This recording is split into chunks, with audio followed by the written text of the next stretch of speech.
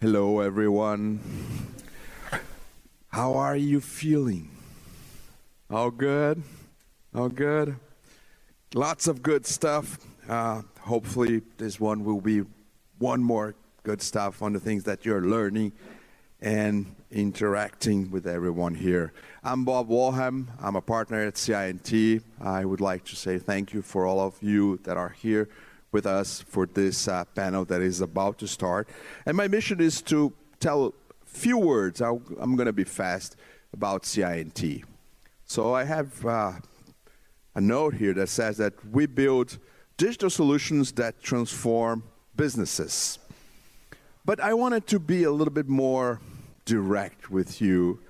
And what we really are, we are a group of damn good people that love complex problems and love people.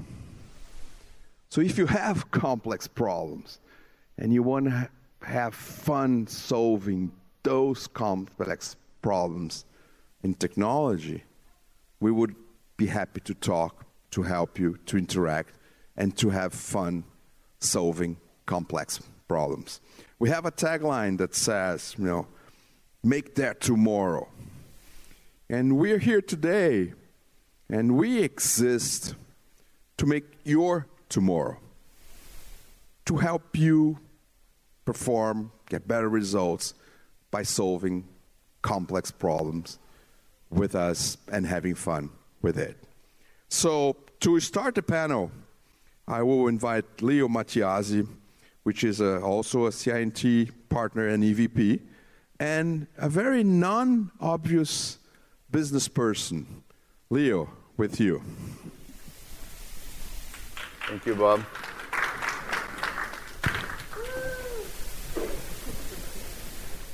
Thank you for being here. So I'm joined here by Chris Aden from Estee Lauder, Laura Gilchrist from Salesforce, and Rosadel Davies Adwebi from Morgan Stanley.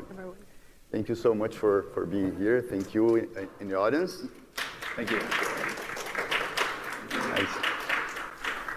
We are here to discuss a very important topic, and we all have our own reasons to prioritize this topic. Thank you again. Among all the sessions here at South by, you chose to be here. And I'd like to hear from our panelists first. Why are you here? Why do you care about this topic? So, want to start, Chris? Sure. So, I mean, for me, I probably like all of you, finding developers and finding people that you want to work with, that you want to be around more of your waking hours than you do. You're with these people more when you're awake than you are with your friends and family. So, I think it's really important to find the right people, to create the right opportunities, and to really figure out how to bring people in and make them part of your community and build the things that are important to you and the organizations you work for. From my perspective at Salesforce, we have a real gap in our ecosystem around talent, and that impacts us as a company, and it also impacts our customers. From a personal perspective, I am really passionate about inclusivity in tech. So often what we see inside our offices, inside our organizations, is not the community that we see when we step outside. And I really am passionate about making sure that we find new ways for all underrepresented groups to break into the industry. What you may not know about Morgan Stanley is that we have 20,000 technologists working for the firm around the globe.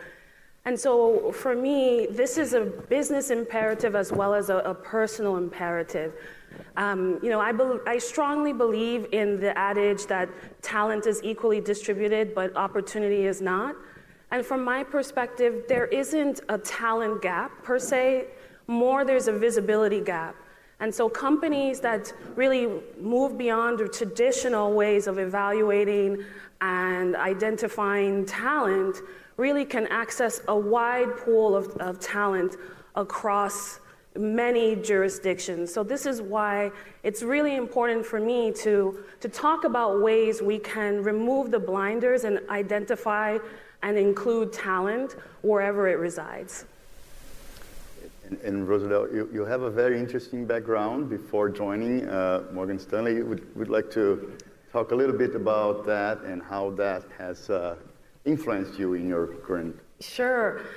So prior to working at Morgan Stanley, I spent 6 years at the United Nations.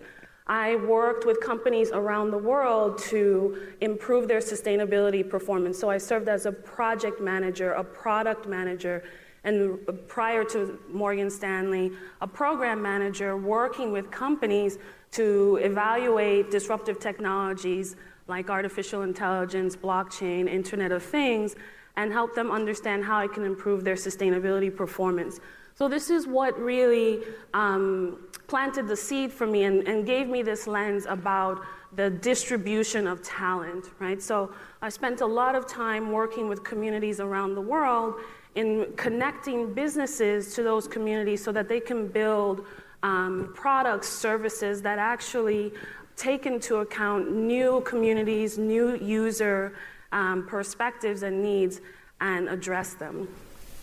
Thank you. So let me frame the topic, the problem that we're going to be talking about here now, so why it's important to me. So I'm a partner at CI&T, and as part of my job, I'm also a member of our ESG advisory committee, and I work very closely with some of the action groups that we have, including the People with Disabilities Action Group and the Black People Action Group and the Environmental Action Group. And by working with these groups, I learned a lot. I've been learning a lot and learning about the challenges we face when trying to build a more diverse and equitable and inclusive workforce. And at the same time, we are always looking for talent, right? So just to use our own example, just in 2022, CI&T increased the size of its workforce, which is primarily people in tech, by 1,500 people. And this number gets higher and higher every year. And it's not just us. We are competing with the whole world for that talent.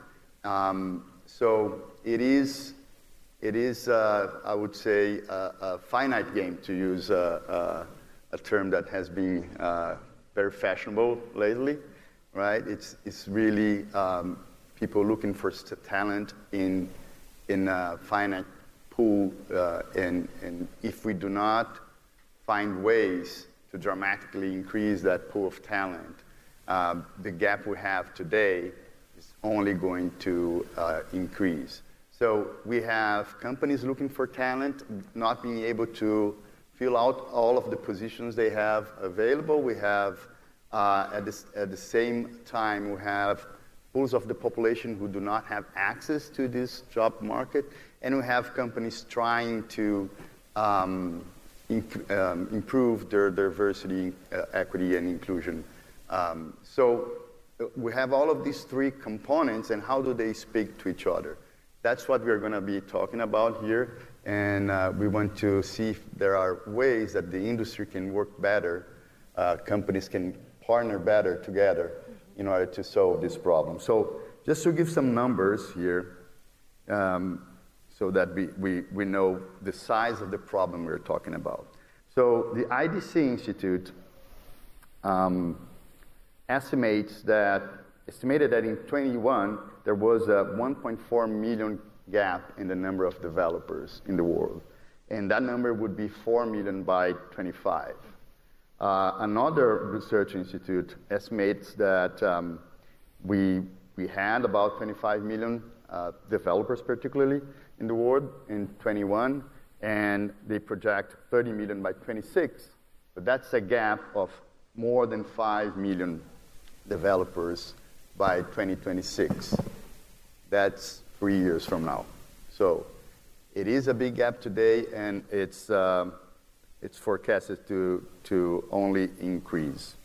So first question for the panelists is, what initiatives have you seen in the market, could be in your own organizations or outside, that show us how we can think differently and how we can start changing the situation, how we can make it easier or possible for people from underserved communities to join this job market and shorten that talent gap. What are the ideas you've seen and programs that you have seen that go in that direction? So, Rodel, you want to start? Sure. So one of the hats I wear, in addition to being the head of our design thinking practice and an executive director in our innovation group in Morgan Stanley, is the founder of the Diverse Founders Initiative. And this is a program that seeks to diversify the vendor partnerships that our technology division works with. So particularly, the focus, or more concretely, we work with the technology ecosystem and to identify, vet, and create pathways for partnership for companies, enterprise tech companies led by diverse founders. And this was born out of the need to address a shortage of diverse founders presenting at our signature event, Tech Week. So just a little context about Tech Week. It is a signature event of Morgan Stanley. Annually we go to Silicon Valley. We bring our senior tech and business leaders and decision makers to the table to meet with our existing partners like AWS, Microsoft, Salesforce, as well as founders that have technologies or emerging technologies that could be strategically important to the firm. And so after several years of concerted effort of working to increase the participation of female-led founders, we turned our sights to increasing the participation of diverse founders in the event. So traditionally, we source these companies from our venture capital partners. Well, the challenge there was that those venture capital firms had a similar challenge that we were trying to solve for, diversifying their portfolio companies. So recognizing this challenge, I actually went through my Rolodex and reached out to non-traditional groups. So this highlights the point I made earlier around looking at non-traditional methods to identify and evaluate talent. I worked with companies or organizations that had diverse entrepreneurs with enterprise tech companies like Black Men Talk Tech, Black Women Talk Tech, and worked to forge partnerships with them. So we launched a Diverse Founders Initiative in 2021 and had 5 companies all focused on AI technologies coming from these these organizations that we had partnered with to present at Tech Week. But we didn't stop there. We spent the next year expanding our internal and external partnerships to bring in a new cohort of companies to present at Tech Week. And I'm really proud to say that in 2022, we had 43% of presenting companies at Tech Week be led by a diverse founder. And so this was up from 10% in 2019. So particularly, why was this important? Many reasons. Tech Week is a fundamental on-ramp for the partnership process at Morgan Stanley for many companies. And then also, having a diversified founder group enables us to identify several innovation opportunities that we might have overlooked before. So I think really highlighting this way of employing non-traditional and creative problem-solving approach to finding talent helps to unlock the talent that surrounds us. Hopefully some of these founders also will become clients of Morgan Stanley. Yes, that's on the roadmap for 2023. Yeah. Perfect. From a Salesforce perspective, we have this philosophy that we talk a lot with our customers and our ecosystem around the democratization of IT. And one of the key things that we've launched in the last few years is something called the Trailhead platform. And it's actually a free learning platform which anyone can go on to learn about Salesforce, choose a role type, whether it be an administrator, a developer, a marketing specialist, or a sales role, and actually do all the learning that they need to be accredited to actually work in the ecosystem. So that's been huge for us, because not only does it break down barriers to entry around learning and gaining skills, it also enables us to reach out to community groups across the world. And not only do we have the platform, we also have a community that we call Trailblazers. And this is actually a self-sustaining community where learners meet up in real life or online and support each other, have meetups, have talks. And it's really gained a lot of momentum. The second thing that we're doing, not only with Salesforce, but also with some of our customers who work in the education space, and this is really where my team comes in and our innovation team, is really looking at the learner journey.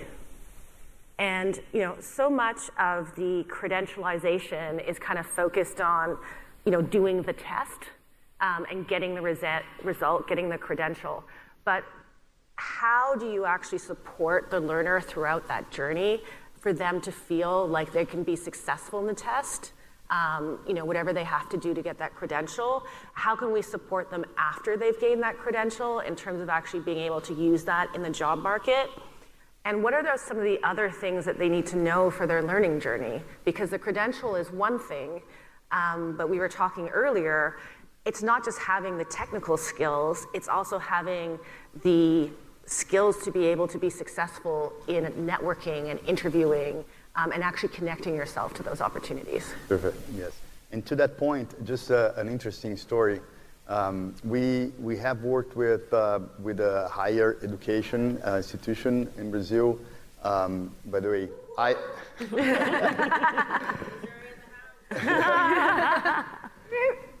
yes. Now I lost my. Anyway,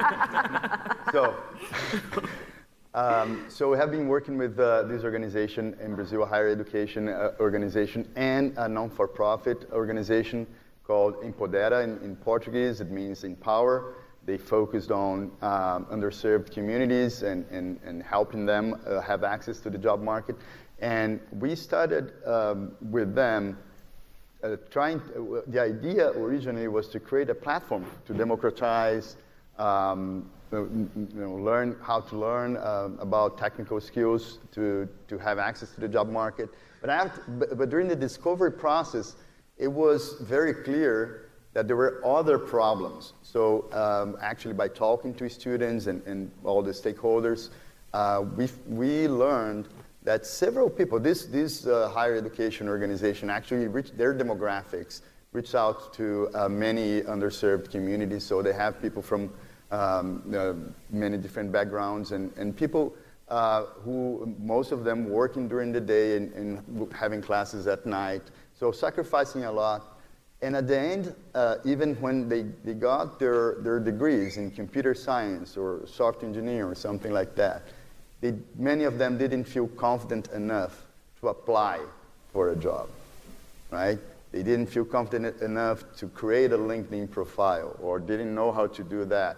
So actually the original idea of creating a platform was flipped in its head, and now actually it's much more important to build that bridge, help after the person actually has the hard skills. What are the soft skills? And how do you create that emotional safety and the confidence that is necessary for someone to actually enter the job market? And then we are going to talk, of course, what happens on the other side of the house as well, with companies that want to hire people from these backgrounds, right? Chris, you want to talk about some programs that you know of that... Sure. Yeah, so at Estee Lauder Companies, the first thing that comes to mind is we partnered with Microsoft. They have something called Accelerate, and it was a partnership between Estee Lauder Companies, the City of New York, and Microsoft, basically to open up all of the LinkedIn learning courses to the underserved communities, to open up all of the Microsoft training and certifications so people could go through them and they don't have to pay for the cost of the materials. They don't have to pay for the cost of taking the certification test. It's kind of all covered as part of Accelerate, which is a great program. Microsoft has launched this with in Atlanta, Houston, and New York. And I think it's been a very successful program. Another one is an organization called Year Up, which is a phenomenal organization. Basically, Year Up is a 6-month boot camp and then a 6-month job placement. And we've had amazing hiring success with that program. But one thing that you said reminded me that it's not just, and also your story about the university, it's not just finding access to these individuals. It's also understanding what's going on with them so they're successful once they do make it through this maze and land a job. Because their scenario might be a lot different than the scenario of others. You know, they may be living at home with a parent that works full time and they're doing a lot of the raising of their siblings and accommodating for their schedules and for their situation is important.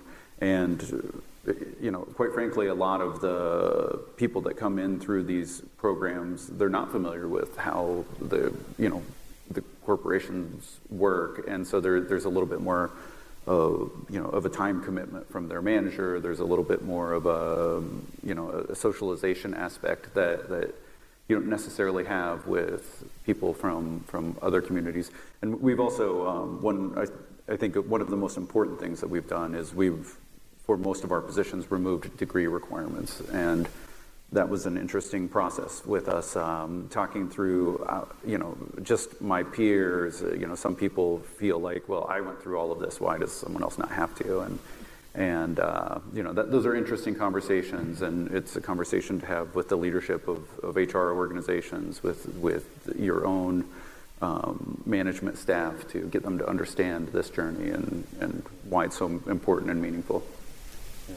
I think it's really interesting, the degree requirement, because most companies at the very top level, whether it's Salesforce, Google, Apple, have all kind of said we're removing degree requirements, but you still see it in job descriptions, and I think it's exactly that. It's that bias of, well, I had to do this, I spent the time, I spent the money, this is what I know, in the hiring manager level. So there's definitely, I think, a discrepancy between what companies want to do from a strategy and how it actually gets executed at a hiring manager level. Yeah, and I think, this represents a really strong opportunity in terms of hiring manager education, right? So I think we spend a lot of time putting the onus on candidates, right? Finding the platforms, doing the training, getting ready, demonstrating their worth and value. Whereas, again, to take off the blinders, there's a lot of opportunity in training hiring managers and recruiters to identify the skills that may exist in a different context that are transferable. Working with hiring managers to develop job descriptions that focus less on credentials, but more on the actual skills that are necessary to be successful in this context and this role. Right, so one of the things that we're doing at Morgan Stanley is we're leveraging a talent intelligence platform that helps hiring managers and recruiters actually match skills in a candidate's profile to skills needed in the job description. And then what that has enabled us to do is to unlock not only external talent, but actually internal talent as well. So people who may not have even thought to apply for a certain role because it seems so far out of their regular experience are now encouraged to do it because they get prompts saying, hey, this is aligned with your skill set. Other people with your skill set have applied. Why not try? Right? So there are a lot of opportunities for tools in the market, as well as education of hiring managers and recruiters to unlock and remove those blinders and make talent more visible. Yeah. On that point of what to look for, right? I think that most in the industry, or in any industry, have been used to look for a certain. They have some checkbox, right? And did you check all the boxes, right, or not? is the person ready to take on this job? What's your take on that, and what can you do to think a little bit differently and actually bring in people who still need to be basically trained or upskilled or formed to perform that specific job? Like, can we change if we still look for the same check boxes? Well, I think the checkbox just doesn't work, right? I mean, because regardless of what specific skills you have on your resume, for me, I tend to hire for passion and creativity, right? Mm-hmm. If someone is passionate in the interview, they're passionate about the role or the opportunity, they're much more likely to be successful. And programming languages change, technology changes. So if I believe that they're adaptable and they're capable, I can bring them up to speed on the things that they need to know to be successful in the job. But it's really hard to infuse passion into someone to say, be more passionate. Doesn't really work, right? You can upskill someone in a new skill in weeks or months. To change someone's behavior is years at best, possibly futile. So I agree with you. There's definitely something around, what are the attitudes and behaviors that someone brings to the role and to your organization? And those don't always jump out on the page when you're looking at CVs or online profiles. So there's definitely something, to your point, around like, how do you actually connect with communities and with individuals? And I think as leaders, always managing your talent pipeline is just huge. It's incumbent on all of us. So whether it's here at South by Southwest, whether it's in your community, volunteering, networking, whatever it is, if you're looking for someone when you need them, that's when it defaults to that checkbox exercise, using algorithms rather than actually, nurturing that talent and having a strong idea of how someone may be able to fit and add value to your organization. Yeah, and as an interviewer, it's on us as well to, make the situation of the interview a lot less scary, right? Yes. To make it disarming and make people feel comfortable and be able to open up. Because it's easy for me to say, I want to see their passion, but I know they're also terrified and all of these things are happening and they're going through all of these emotions. And so, that's the way I like to spend the first 10 minutes of any interview, is just getting to know them, getting them comfortable and making sure that they understand that I'm here to give them a job and they're there to not give me a reason not to, right? So it is, a lot of it's on the other side of the table, right? It's on us as we're hiring someone to create that safety. Now I'd like to go back to the topic of scale, because if we're to close a gap that is set to be 5 million people in just a couple of years, or maybe 3 years, perhaps we need to look at places where we're not looking, and perhaps we need to do something more dramatic than small adjustments to how we train and hire people. So I want to take a look at two particular potential pools of talent that we might be overlooking. So one of them is people with disabilities. So it's estimated that 15% of the world live with some disability. That's 1 billion people. And I don't have the data here to cite, but I believe that in our industry, that number, that representativeness must be something in the low single digits, right? Around 5%, 4%, give or take, but it's certainly not 15%. So it's a lot of people and hugely underrepresented in our industry. Chris, you actually spoke a couple of days ago here at South by about hackathon on accessible beauty. So perhaps we can start that topic with you and your thoughts on it. Yeah, absolutely. I mean, I think just like other communities, there's biases that make that, if you're part of that community with a disability, you have challenges in finding employment, retaining employment, and finding a role that is really meaningful to you. I think not that there's really any good stuff that the pandemic has done, but there are some I guess meaningful advances in technology that the pandemic did bring about, and that is one. We now all know how to work remotely pretty effectively, and I think in particular that opens up opportunities to people that are living with a disability in a way that pre-pandemic maybe those opportunities companies just wouldn't even consider it, because someone full-time remote, there was a general thought that maybe they're not working or they're not working as hard as everyone else, which I think we all found out is not true, because the productivity during the pandemic was pretty phenomenal. But this community is full of brilliant people. It's full of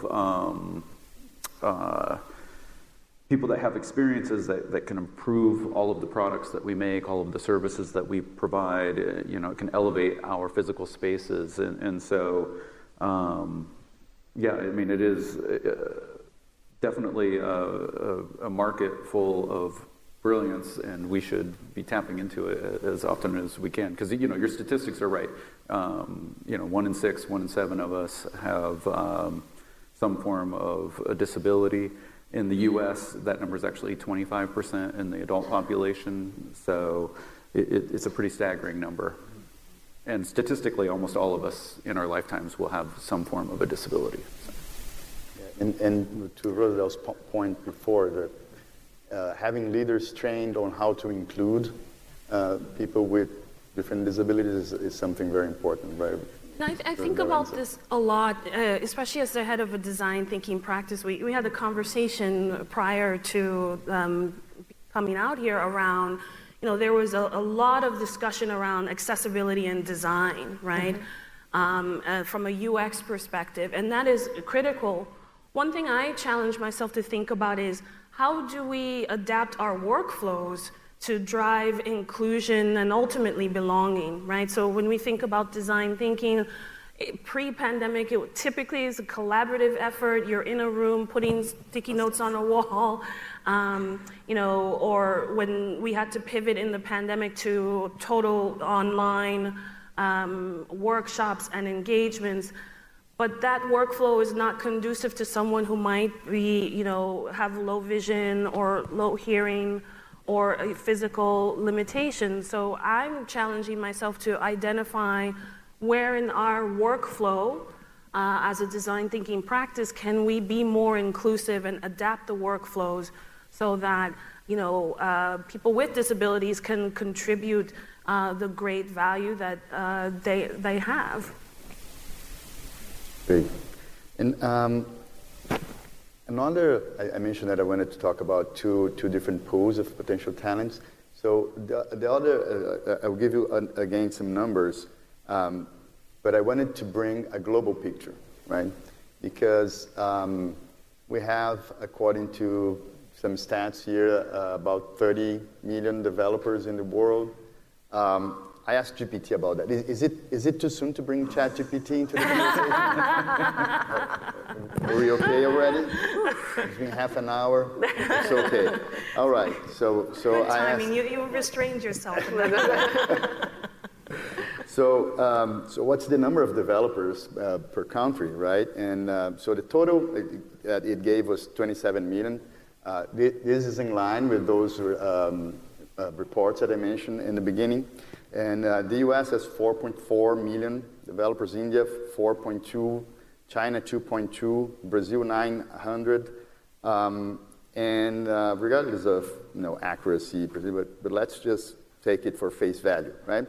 So the US 4.4 million developers with the current overall unemployment rate of 3.6%. So that's basically full employment. So in order to add another million developers in the US, of course, there are opportunities for people who are entering the job market. And the numbers I got is that it's a little over 100,000 per year. Bachelor degrees, we know that we don't need that, but it's just the stats we can have access to, right? So So, and if you think about 100,000 in 3 years, you have let's round it up, and you have 350, 400,000 in 3 years. To make it 1 million, you need 600,000 more, right? So, and there is, of course, upskilling, reskilling, change people that want to change career and go to a wealth creating industry, and that's great, and that's all very important. Now, if you look at other countries, and again, I'm going to use Brazil because it's my home country, although I've been in the U.S. for more than 15 years, but it's still dear to me. So, and I know the stats, so I'm going to use that. In Brazil, we have then this 900,000, but we have 14.6% unemployment rate. So that is 15 million people, and there, of course, are remarkably from underserved communities. And so it's a lot of people that need a job, right? And what can the industry do, right, in order to tap into this market? It's not just Brazil. This is just an example, right? There are other countries in Latin America, countries in Africa, countries in Asia. There are countries everywhere with a huge pool of potential talent for the tech industry. So how can we solve the problem for the industry and for all these people that might be looking for jobs? What are the different strategies or tactics that we can use? What can make it easier to include these people into a global workforce of tech talent?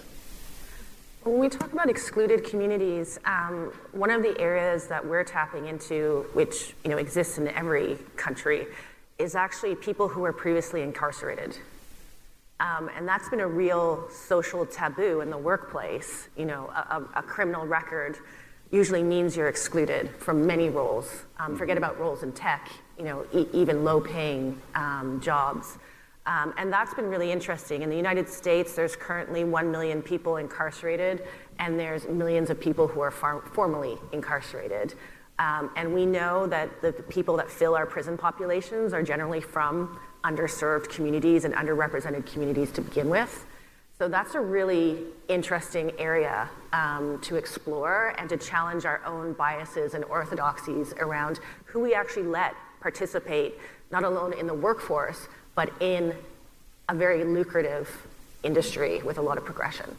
And we're talking before about perhaps some entry points into the industry, so how tools and specific technologies that make it easier for people to get started. Want to talk a little bit about that? Yeah, in the reference to formerly incarcerated individuals, we're currently working with a nonprofit that provides an 8-month boot camp for people coming out of prison to train them as developers and support them in entering the workplace, and partnering with organizations that are open to sourcing candidates from that area. I definitely think that's one area. Other things in terms of looking at underserved communities is actually looking at, how are we investing in STEM education in those areas? So it's not necessarily a shorter term for like the immediate need, but from Salesforce perspective, we invest a lot in education, and we actually partner with schools to bring them STEM education, to give them the access to things like computers and coding classes, after-school activities that actually bring tech to people early in their learning journeys so that they're interested in the industry, they're gaining the skills, and they're gaining the confidence to actually pursue a career in tech. I think Laura raises a great point about looking at holistic solutions across the pipeline. So you talked a lot about the early stages of the pipeline, right? And if we look at the market, there's a concentration of programs and partnerships that focus on the early part of the pipeline, super critical. One of the things that we are also looking at is throughout the pipeline, right? How do we create this cohort of technologists? So we have partnered with an organization called People Shores, and People Shores focuses on bringing technology skills or in-demand technology skills to underserved populations in the United States, so effectively onshoring technology roles. So we worked with them on a very unique project. So we actually asked them to step out of their comfort zone and create a bespoke program with us to identify professionals in other industries, sometimes low-wage industries, who want to make a transition. We work with them so we identify this group, which is often in our own backyard, right?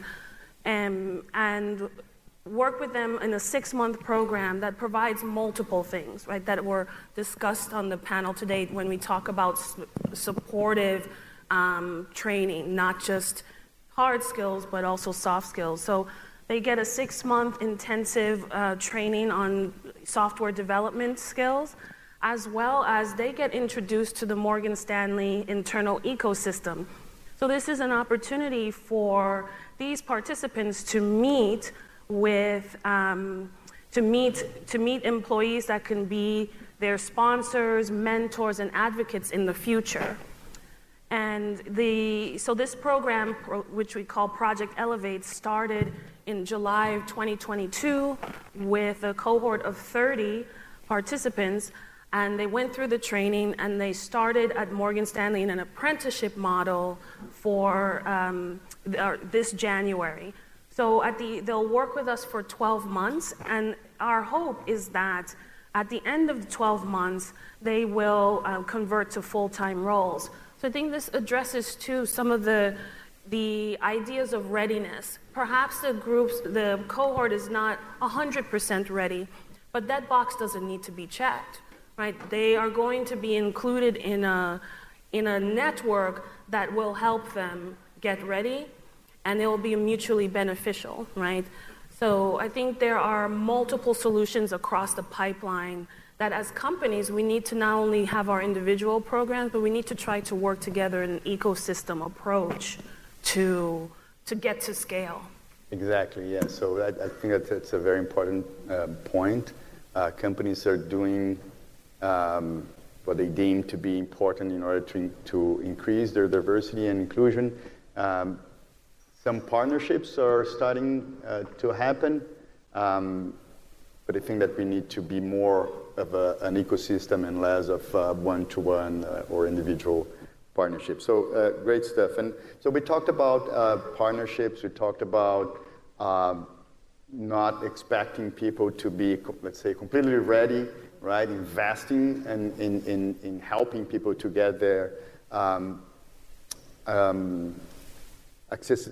Creating accessible products, and the need to have people who actually know a lot about that, building those products, right? So tapping into that talent pool of people with disabilities, and tools that may shorten the path in order to start a career in that industry, like, for instance, low-code, no-code tools that are available. And on that topic of tools, that brings me back again to generative AI. So just by a show of hands, who here attended Amy Webb's presentation earlier this week? Okay, a few.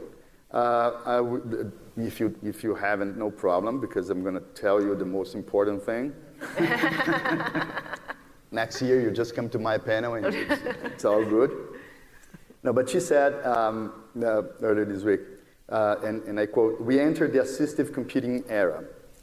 That means basically you never think on your own again." And the question she had is, are we creating a dangerous divide? We have this extremely powerful tool, and being able to use assistive computing tech is like being born rich, right? So these new tools aren't available to everyone. It may create a new digital divide. Everyone will need upskilling, including all of us here. An example, to make good use of ChatGPT, you need to know how to create a good prompt. There are full programs now about prompting, right? You can find courses about prompting. So what do you think? Chris, perhaps I'm going to start with you. Is generative AI going to increase the digital divide, or are you a little bit more hopeful and have a more positive take on that and being more inclusive in the workforce? So I am actually pretty optimistic that this is going to make things easier, but there's underpinnings that I think are super important. One is I think the internet is a basic right, and I think that just has to occur. We should just all get internet access as part of being alive. It shouldn't be something that you have to pay for. It shouldn't. It's just too important. You have a lot of Brazil statistics. I have a lot of U.S. ones. So one of the challenges that we have is over 50% of the U.S. adult population cannot read at a 6th grade level. That makes writing prompts very difficult because it is all about the prompts. But the rumor is that we'll have a ChatGPT 4 this week or next week, and I think it's going to get easier and easier. And I think with low code, no code, with the ability for AI to write code for us, that's going to completely change a lot of things because it's going to put us into an editor position rather than a creator. I mean, the blank page is terrifying for everyone. How do I even get started? And if you're not starting from a blank page, it's a lot easier to build that momentum. And as AI advances, it will be able to write code at a speed and scale that we will never be able to keep up with, and that's just going to create new applications and new opportunities. The last time I got this addicted to technology was the iPhone, this quickly. So I just think it actually could be a wonderful equalizer, but it has to improve, it has to get better, and it can't be, to your point, just for a select few that know how to navigate it. Yeah, I would add that we also need to be intentional about that, right? Yeah. Because otherwise people from vulnerable backgrounds will perhaps never have access to it, never even know that there is a thing called ChatGPT. Yeah. Right? We all know because we are in the industry already, but it could be a powerful tool to accelerate the path for new entrants, right? To learn. Okay.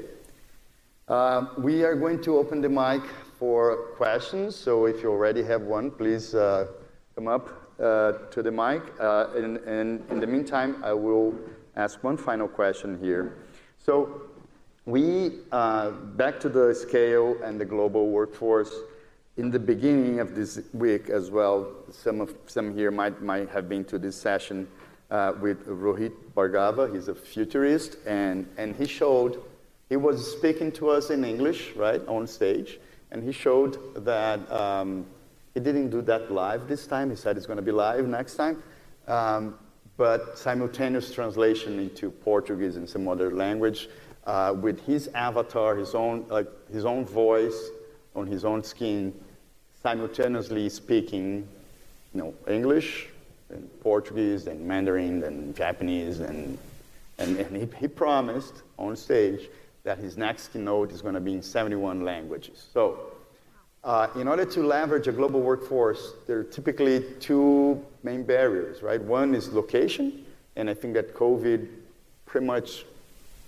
dismantled that barrier quite a bit. And then we have language, right, for non-English-speaking countries. So do you think that technologies like the one that Rohit showed are going to really help bridge that gap, or is it going to continue to be something we see at events like South by for the few of us who can be here? I think we can bridge it if we want to. I think a lot of this is around, the bigger power dynamics in society where, by concentrating resources, concentrating skills, we hoard kind of value and opportunity amongst a few. Like Chris said, we have the ability, we have the means to give everyone access to the internet, give everyone access to education, give everyone access to tools like that to eradicate some of those barriers. It's absolutely within our control. I think it's as leaders, as a society, do we actually have the courageousness to take down those barriers and open up the floodgates so that we can create more equality. And I don't see any reason why that technology couldn't be in place in communities, in the workforce. It really is having the will to do it, in my opinion.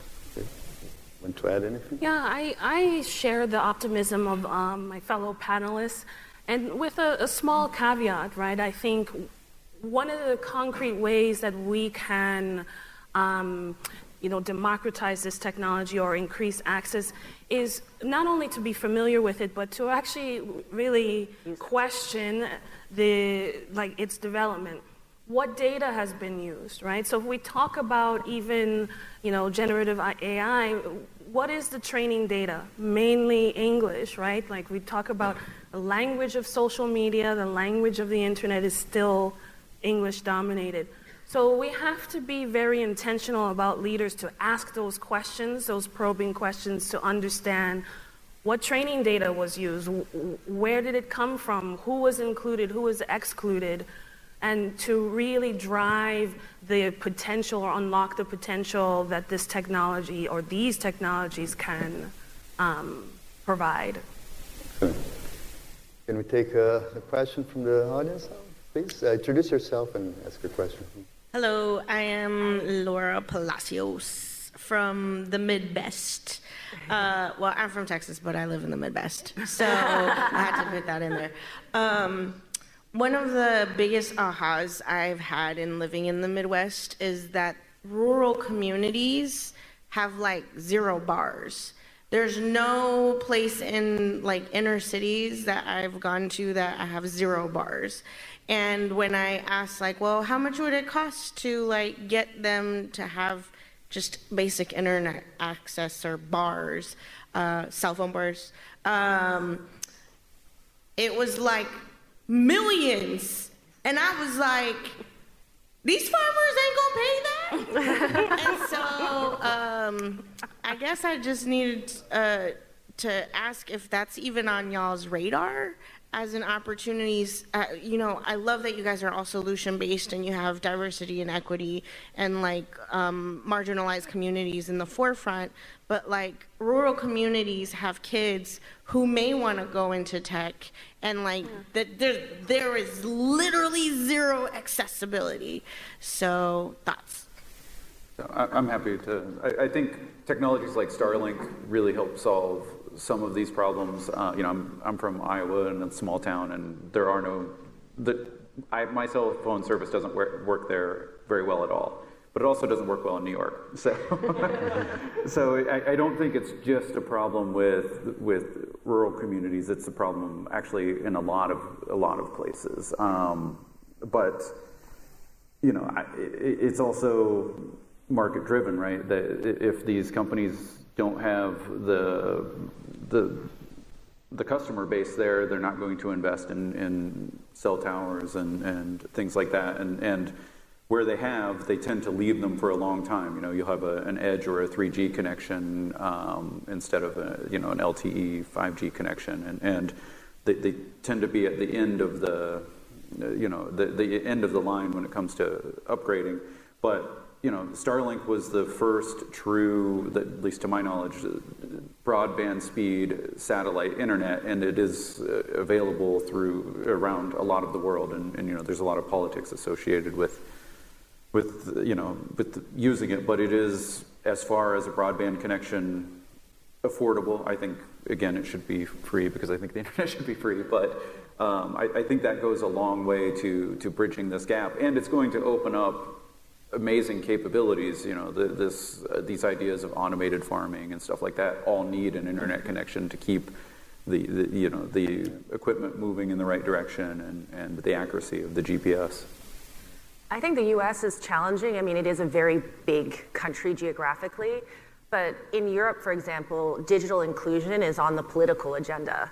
So, it's mandated that providers of the internet reach communities and reach inclusion targets.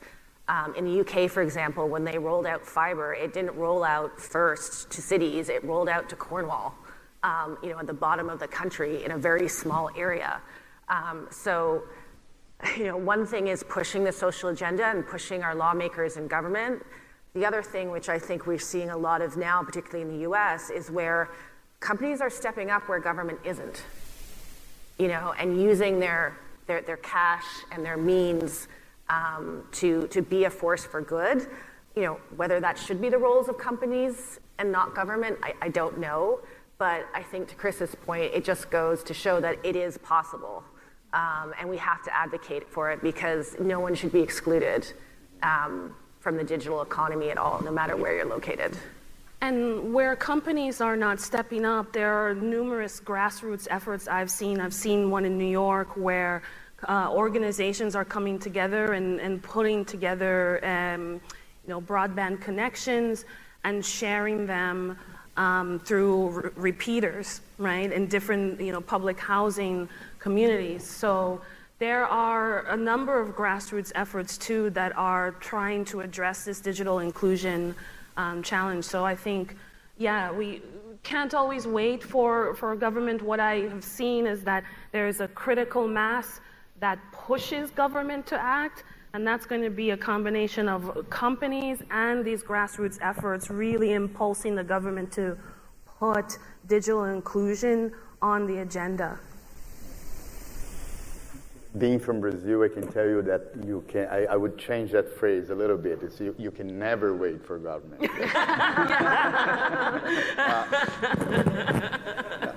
And to everything that was said here, I think that, there's the political willingness, but the fact that ag tech is becoming so important, I think that this is going to be a very strong force. And then, as Chris mentioned, there has to be a market. This market is being created, and it's going to be very important to connect all areas because for farmers, for people who live from agriculture, it's going to be very important to be connected. And we want the traceability in our food too, right? Yeah, absolutely. Yeah. Anyway, next question, please. Hello, my name is Bryce, and I am a student at UT Austin as well as a founder of a company. But my question... All right, my question kind of centers around the boot camps and the programming that you guys mentioned earlier, and it's more so geared towards the motivation in getting people like me that are young, still in college or approaching college age into those programs, because a lot of the time we're not aware or those programs are not particularly incentivized in the sense that there are 6-month programs, but that 6-month tag is very scary to, go through the process of completion of those programs and stuff. And how can we incentivize those programs better, as well as, provide like clear end goals after completion of the boot camps and certifications? You want to take it? You want me to take it? I think it's a really good question. I don't know if I have the answers. I'd love to hear from you what you think we should be doing. That would be really insightful for me. But Chris, I don't know if anything comes to mind. The very first thing that comes to mind is a 6-month commitment is a big commitment, especially if you're helping raise siblings, especially if you're working full-time and going to school full-time. That's one of the things I really like about Microsoft Accelerate is it's self-led. There's not a timer on it, at least not that I know of. But your point of awareness to these things is spot on because they are hard to find. They're something that there's not enough advertising dollars spent on. There's not enough socialization occurring, and there's just an automatic barrier. I live here in Austin, and I feel really lucky to have such an amazing library. In downtown Austin, I go there all the time, and I never thought in 2023 I would be talking about how much I love a library, but it is actually a phenomenal resource. They have 3D printers, they have laptops you can check out. There's all kinds of capabilities, and I don't think that's necessary. And there's a full bar, which is very Austin. Oh wow. But I don't know what other libraries look like in other places, but my gut tells me, in my hometown in Iowa, probably the library is not overly advanced, and in a lot of places the library is not overly advanced. But there are resources like that, but it doesn't, you're not getting a pop-up ad or, as you're Google searching, these are not the things that are the first hit or even on the first few pages, which means they don't exist, right? No, I think your question raises an interesting point for me, that we continually need to refine these programs and have people like you co-design them with us. Like, where can I find you? Right? Where would I find you so that the message of a program would resonate? And it reminds me of an approach that United Healthcare has taken about educating about heart health in African American communities. So for a long time, they were sending mailers out to people who were on their insurance plan and at risk, right, based on their data models. Maybe 1% response rate. So people would get the card in the mail and say, oh, I've got to do that, and put it away. So they ended up partnering with this organization that ran competitions and raffles in barbershops, right? So in barbershops, like this is like, in many communities, right, especially African American communities, it's like the place where everyone talks about everything, like you get really personal there. What better place to talk about heart health? So this organization would go out and hand flyers and say, hey, come and talk to us for 10 minutes about how to check your heart health, your blood pressure. They would give prizes to the barber or the owners to encourage them to talk to their clients. And you know what the response rate was for United Healthcare after instituting this program? Anyone can guess? What was that? Okay, so someone was close, in between 65%. So from 1% response rate to cards to going into the communities, 65%. So I think, again, and highlighting the People Shores Project Elevate program I mentioned earlier, we find a lot of success when we go into the communities, not expect them to come to us. Yes. Perfect. I would love to hear, though, one thing that we can take away from your opinion, what we could do better. I completely agree with that approach. I believed in community-centered approaches and, really getting your hands dirty, if you can, step onto college campuses, just seeing you guys' your titles and everything. Sometimes to a lot of people that can be very they're very high up and, this and that. But, someone like me, I'm really not afraid because I've been through anything. So I can go into any type of situation and communicate and help to elevate those communities. So I think bringing you guys into different situations like that as well to communicate the work that y'all are doing and the goals that you have and being intentional and clear about those is the most powerful thing that you can do. So thank you. Noted. Thank you. Yeah. And I would also just give you a piece of advice that assume that everyone struggled to progress through their career and that people will empathize with your struggle and don't be scared to talk about that and ask questions and we all come from different backgrounds, we all have different challenges in our lives, so we're all part of this common bond, so just don't be worried about titles or any of that. All right, thanks. I know we're running. I'm short of time. I'll be brief. My name's Anthony. I live in Austin. Work for one of the big five consulting companies, and I'm glad that the narrative and discussion of the last several years of DEI and inclusion and everything. I want to talk a little bit about kind of the forgotten, marginalized group, and that's the age, especially in the tech space, and that's the aged and elderly and older workers. And I know it's a big topic. It's it's a loaded question, but not in terms of hiring. And promoting, learning challenges, learning differences, all these, Microsoft Accelerate, LinkedIn, all these things are good. Adult learners tend to have some special learning challenges where they do better with instructor-led learning versus, just static online content. So just whatever you all have time to throw out in terms of tips, discussions, where we are in the industry, policymakers, et cetera. Thanks. The tech industry has actually really ignored older workers not only in the job pool, but also internally. At Salesforce, we were a startup. We're now 24 years old. And actually, our top priority for our benefits team now is not about kind of our younger employees per se and their well-being. It's actually, we now have a cohort of employees that are about to retire and face kind of moving on from corporate life and have a lot of anxiety, questions, and stress and need support through that. So I think you actually challenge us with a really interesting cohort that we often overlook. I think we need to do more in that space. And yeah, I mean, that's all I can say. I can't point to an example personally where that is a cohort that we are actively engaging, but I applaud you for pointing it out. Yeah. I would say that the tools are pretty much the same that we mentioned before, right? So boot camps and tools that allow people to change careers and be productive faster, because you don't want to go through a multi-year process, right? So I think we're at time, just to be respectful for the folks, but we can easily go out in the hall and answer everyone else's questions. Yeah. We cannot take this here? No? No. Okay.